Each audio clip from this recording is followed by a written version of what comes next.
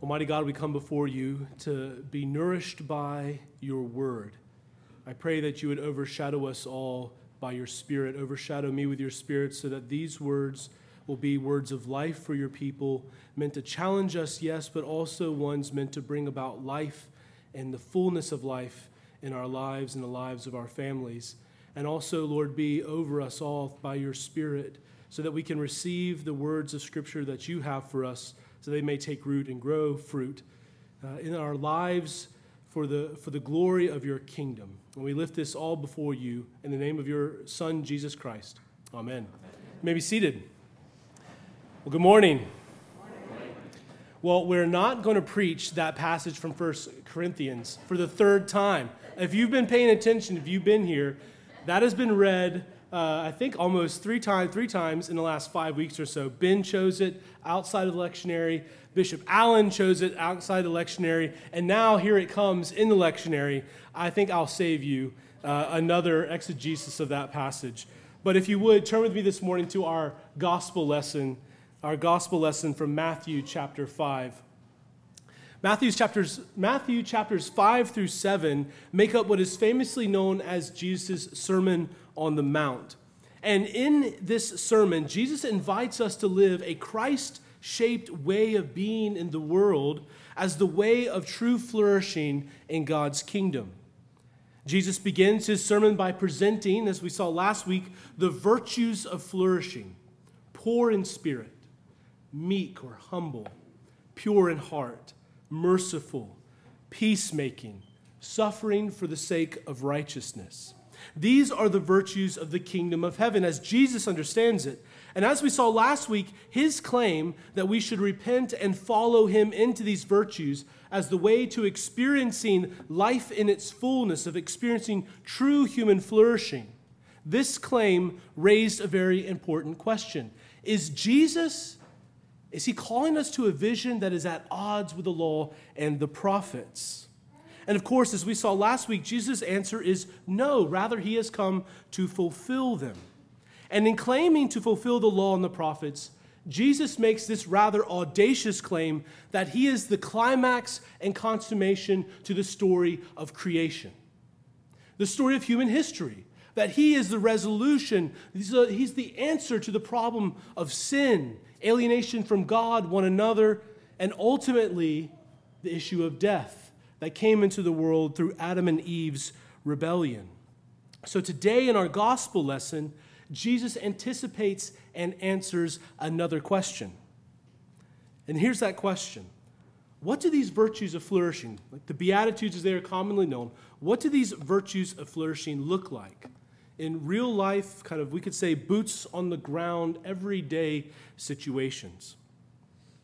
Now remember that Jesus is, as we looked at last week, the fulfillment of the prophets. And in part, that means that he will guide us back to the law of God and how to live it amid the new reality of God's inbreaking kingdom. Jesus initially answers this question. What does it look like? Real life, everyday kind of ways. What does this righteousness, these virtues of flourishing look like? Jesus initially answers this question in chapter 5, verse 20. You can see it there. This wasn't in our lesson this morning. He says, "For I tell you, unless your righteousness exceeds that of the scribes and Pharisees, you will never enter the kingdom of heaven." Woo! Well, that doesn't sound too good. That doesn't sound good at all, does it? What do these virtues look like in a real world? Jesus says it looks like righteousness greater than the most righteous people on earth. For the rest of us, that doesn't bode well, right? Jesus says this, and it shocks his audience. It would have shocked his audience. For starters, because it was shockingly bad news, because the scribes and the Pharisees were known for their meticulous observance of the law and external matters of purity and behavior. They were seen as superior to everyone else, to the average Jew.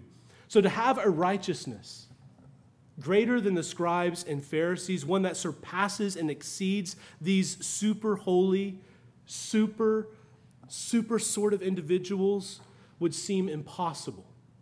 It would seem unattainable. There's no way that's possible for us. And so one may ask, is Jesus inviting us into a kingdom? Is he inviting us into a way of flourishing that we can never access or be able to live into? Is he selling us a bill of goods?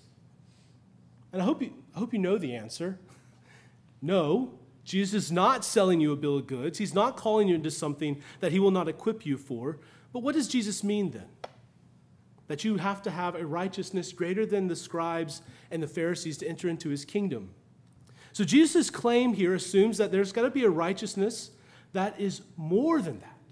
That righteousness is not enough. That is external obedience. The righteousness of the scribes and Pharisees is not enough to enter into the kingdom of God now and in the age to come. Okay, so what then is this greater righteousness? We find Jesus' answer there at the end of our gospel reading in verse 48 of chapter 5. Look with me there. It says, Jesus says, you must be perfect as your heavenly Father is perfect. You must be perfect as your heavenly Father is perfect. And we might be thinking, well, I hope you are thinking this because this is what I thought when I heard this. Well, that doesn't sound much better either. Righteousness has got to be more than the scribes and Pharisees. And so what does that look like? It looks like being perfect like God is perfect. So what in the world is Jesus asking of us?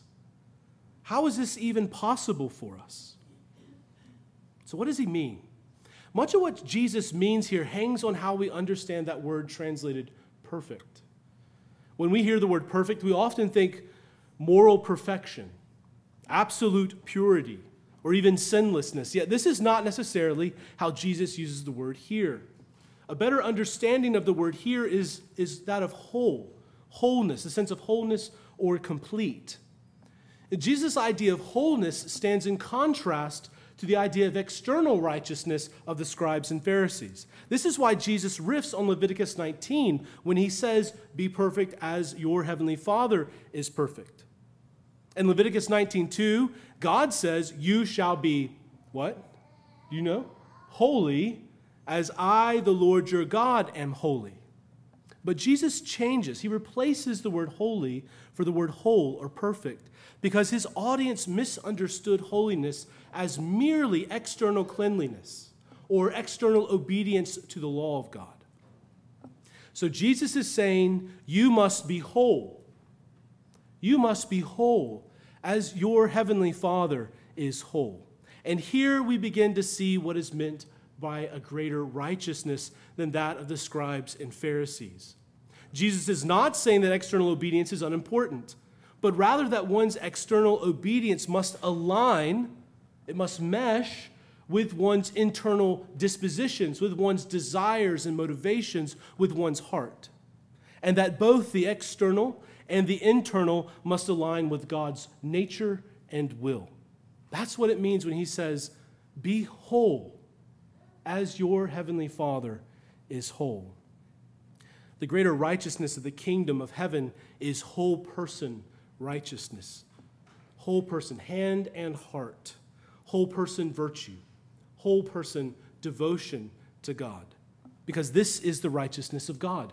God's external actions align with his internal dispositions and motivations. He is whole. He is not divided. He has integrity within himself. Yet, I think as each one of us realizes in our lives, we are divided. There is at times deep division within us. And I think this is captured so well in the words of Paul from Romans chapter 7 when he says, for I do not understand my own actions. Have you been there? I do not understand my own actions. For I do not do what I want, but I do the very thing I hate. Paul captures so well the division that is within each of us. We're divided. That's not God. God is whole. There's integrity in God. Yet Jesus, nonetheless, still calls us, though divided in ourselves, to be whole as God is whole. He calls us to align our external actions with our internal dispositions and motivations and desires in the same way that God does. So in Matthew chapter 5, verses 21 through 47, Jesus shows what whole person righteousness looks like in relation to the law, in relation to kind of everyday situations that we find ourselves in our world. In particular, he looks at 6 commandments from the Old Testament law and reveals in each one God's truer whole person intent. His focus throughout is to show that the heart level, where our dispositions and motivations reside, is indispensable to whole person righteousness. That external stuff, just conforming everything on the outside but not relinquishing your heart to God, that's not enough. Jesus says it's got to be both. Your hands, your mouth have to align with your heart, with your desires. There has to be an integrity in oneself. That's the righteousness that opens up the gateway to the kingdom of God. In each one of these commandments, he challenges us to look not only at our actions, but more deeply at our hearts. Whole person righteousness is not simply about avoiding murder. Wouldn't that just be nice? Hopefully that's all going very well for us. But it's not just about simply avoiding murder. It's also about resisting the tendency to allow anger against someone else to smolder on inside of us instead of pursuing reconciliation with them. After all, doesn't Jesus say flourishing are those who show mercy? You start to see how Jesus' sermon coheres in itself. Whole person righteousness beckons us not only to resist adultery, but also to address radically adulterous lust. The strongly worded metaphors of plucking out the eye and cutting off the hand in verse 29 and verse 30 stress the importance of righteousness at the heart level. Jesus clearly teaches here that God cares about our hearts and minds, and as a result, lust is a serious matter that disciples of Jesus should take radical action to avoid falling prey to. After all, doesn't Jesus say flourishing are those who are pure in heart? Whole person righteousness invites us to see marriage as a commitment not to be broken, and especially not for trivial reasons. Whole person righteousness requires that when we say yes, we mean yes. When we say no, we mean no. And when we say I do, we mean I do. You see, the external matter of making oaths, right, those 2 laws there about marriage and making oaths, the external matter of making oaths is just an illustration of the real issue. That is, being people of integrity or wholeness in our speech, actions, and heart-level intentions.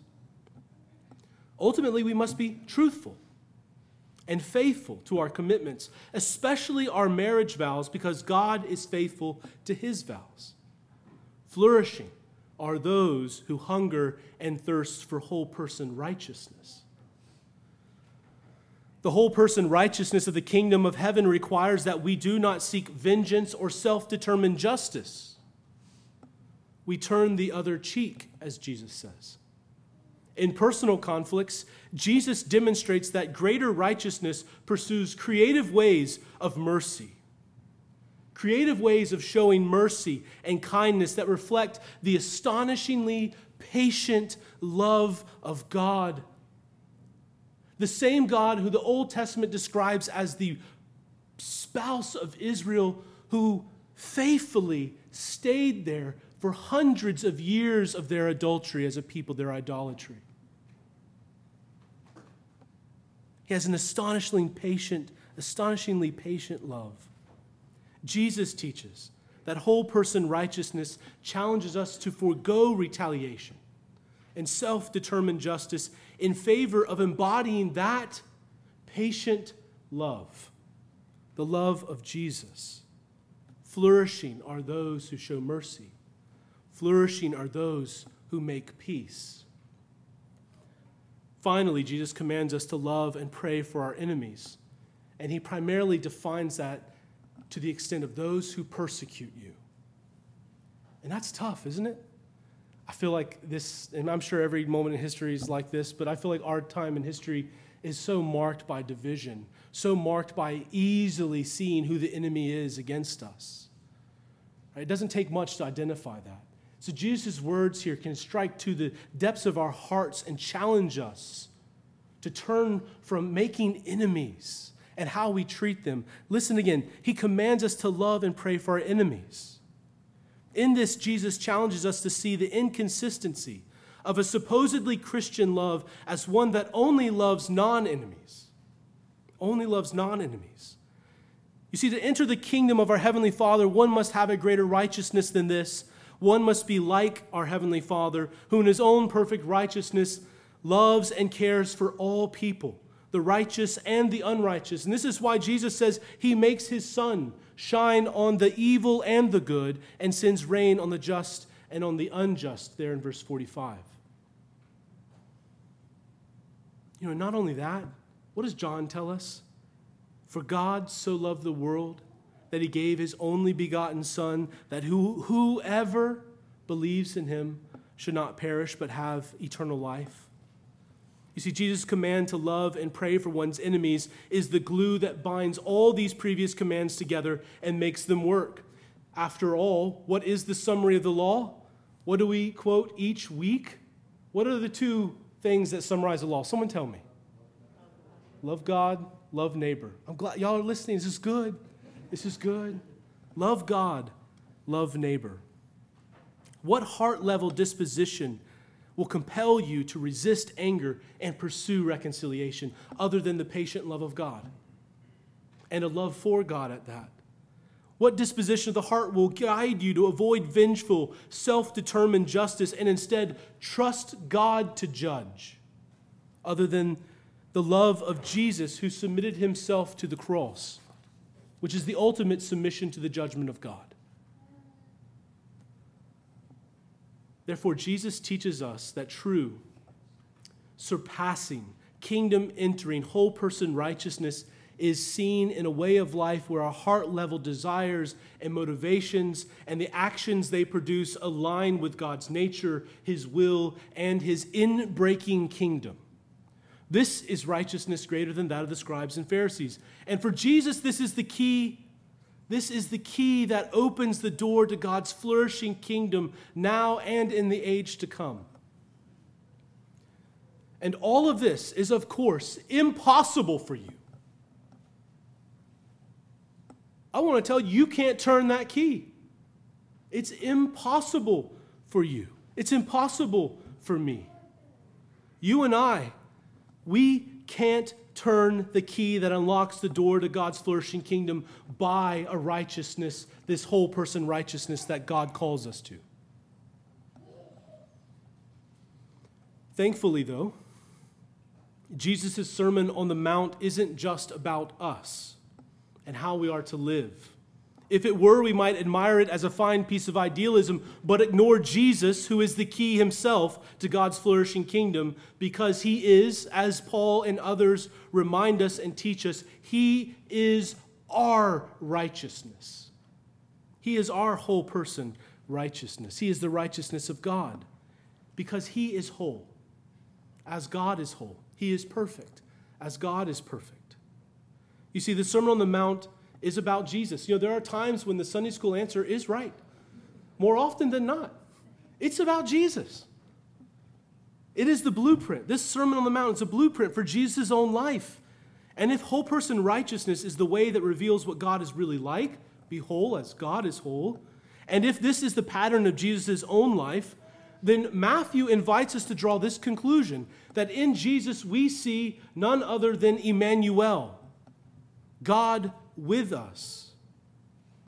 The Sermon on the Mount isn't just about ethics or how we are to behave. It's about discovering the living God in the loving and dying Jesus. It's about discovering the living God in the loving and dying Jesus. So whole person righteousness, the kingdom of God, and true human flourishing is indeed within your reach, yet it's impossible for you. It's impossible for you to attain on your own. But it's not always impossible. It's made possible when you turn and embrace Jesus. And now we come full circle to where we were last week. What does Jesus say?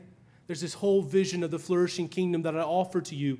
Repent, for the kingdom. That kingdom is at hand. It's near. Follow me. And now we return right there. You see, Jesus refused to go the way of anger, retaliation, and self-determined justice. When they mocked him, what did he do?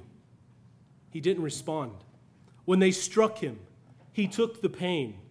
When they put the cross on his back, he willingly carried it to the place of his execution. When they nailed him to it, he prayed.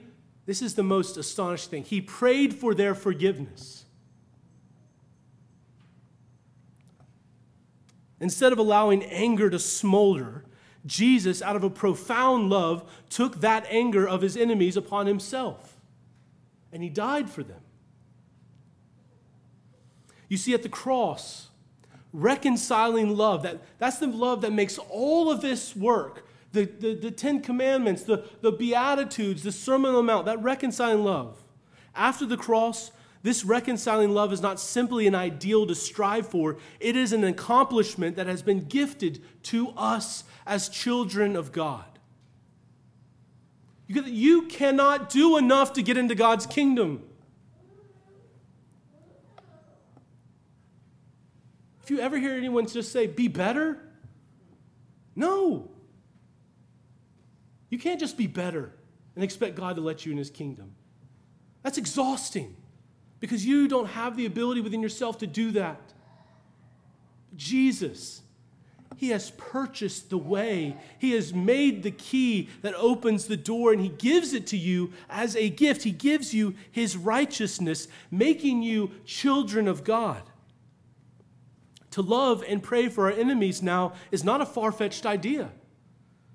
It is near to each one of us because Jesus has pioneered the way, and he has made it accessible for us through repentance for sin and faith in him. All of this is why we cannot lessen the demands of God's righteousness. There's such a temptation in every age, and especially in our own, to lessen the demands of God's righteousness. We cannot do that, nor can we lessen the demands for entry into Jesus' kingdom. We must receive them as they are, because as they are, they will always drive us back to Jesus.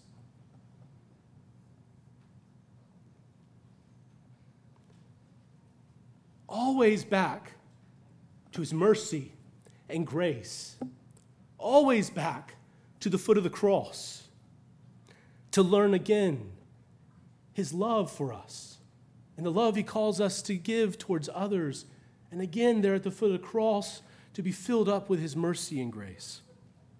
Because it is with that profound love that Jesus teaches us how to love others and experience true flourishing.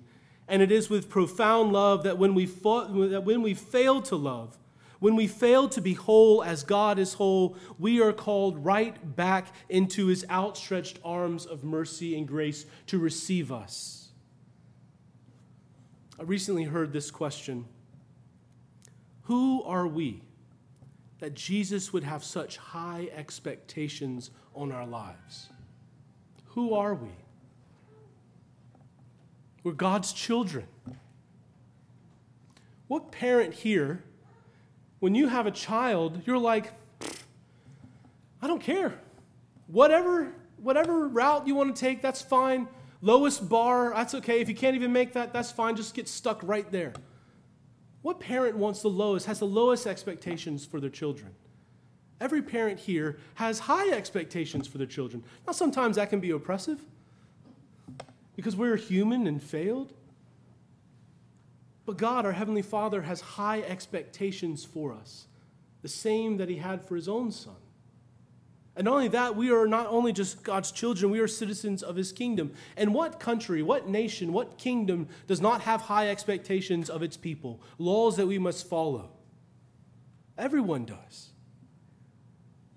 Who are we that Jesus would have such high expectations? We are children of God. We are citizens of the kingdom of God. And because of his act of conquering love on the cross that took place there and was completed at his resurrection from the dead, we now have his heart. We have his heart. Remember, this is the greater righteousness described in the Pharisees, not just external actions, but also a conformity, an alignment between external actions and our inward heart, the heart level. But now, through Jesus, we are given his heart. He sent out his Spirit. He poured out his Spirit, who does what for us? Writes the law of God on our hearts, as Jeremiah reminds us. And as Ezekiel says, this is the same Spirit that took our stony heart and removed it from us and gave us a heart of flesh that is sensitive to and responsive to the will and nature of God at work in our lives. And this gives us the ability. Even in our imperfection and frailty, and we all know that we are imperfect, we all know where we are frail, but this gives us the ability to be whole. To be whole. No longer broken, no longer divided, but to be whole. To live out whole person righteousness, always turning to Jesus, always falling upon his grace, always following him, as he will say here in just a few lines in chapter 6, seeking first the kingdom of God and his whole person righteousness, and in doing so, finding that we have already been given the most flourishing life ever, now and in the age to come, what elsewhere the New Testament writers call eternal life. Seek Jesus, seek his kingdom and his whole person righteousness, and discover that human flourishing has already been granted to you. In the name of the Father, and of the Son, and the Holy Spirit. Amen.